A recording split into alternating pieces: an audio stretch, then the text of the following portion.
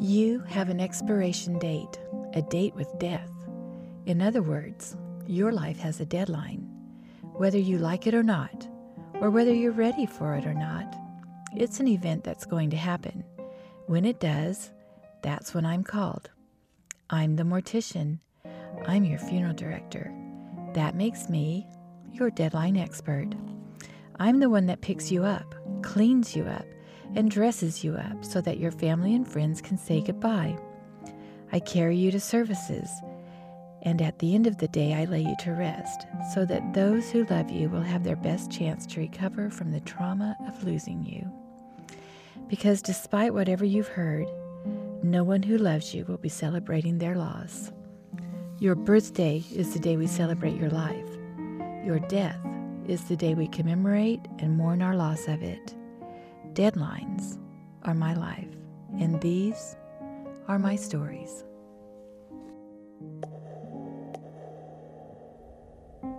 Life after death.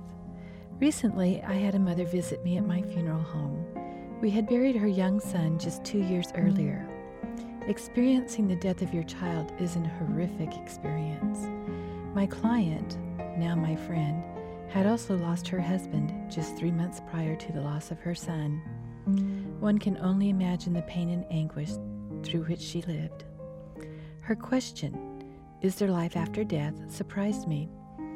We had discussed on multiple occasions her belief in an afterlife. As she continued, I realized her question was about her own life. My friend was asking if there would ever come a time when she would experience life as she had before, with joy and security. Her question is insightful.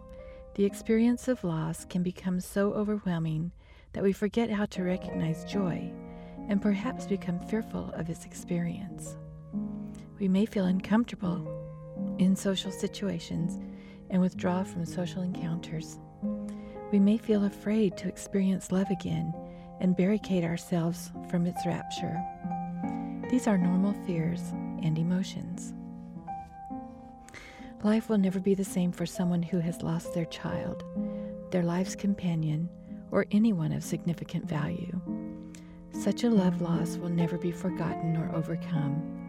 Life has changed, and eventually you will be able to make adjustments to cope with it. My friend's experience was tragic, but most likely she will one day be strong enough to allow love and joy to re-enter her life. She might be a little more guarded, a little more cautious, and a little slower to trust.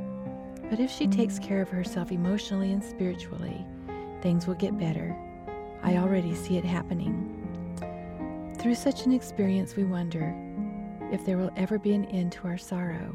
We may feel there is no hope.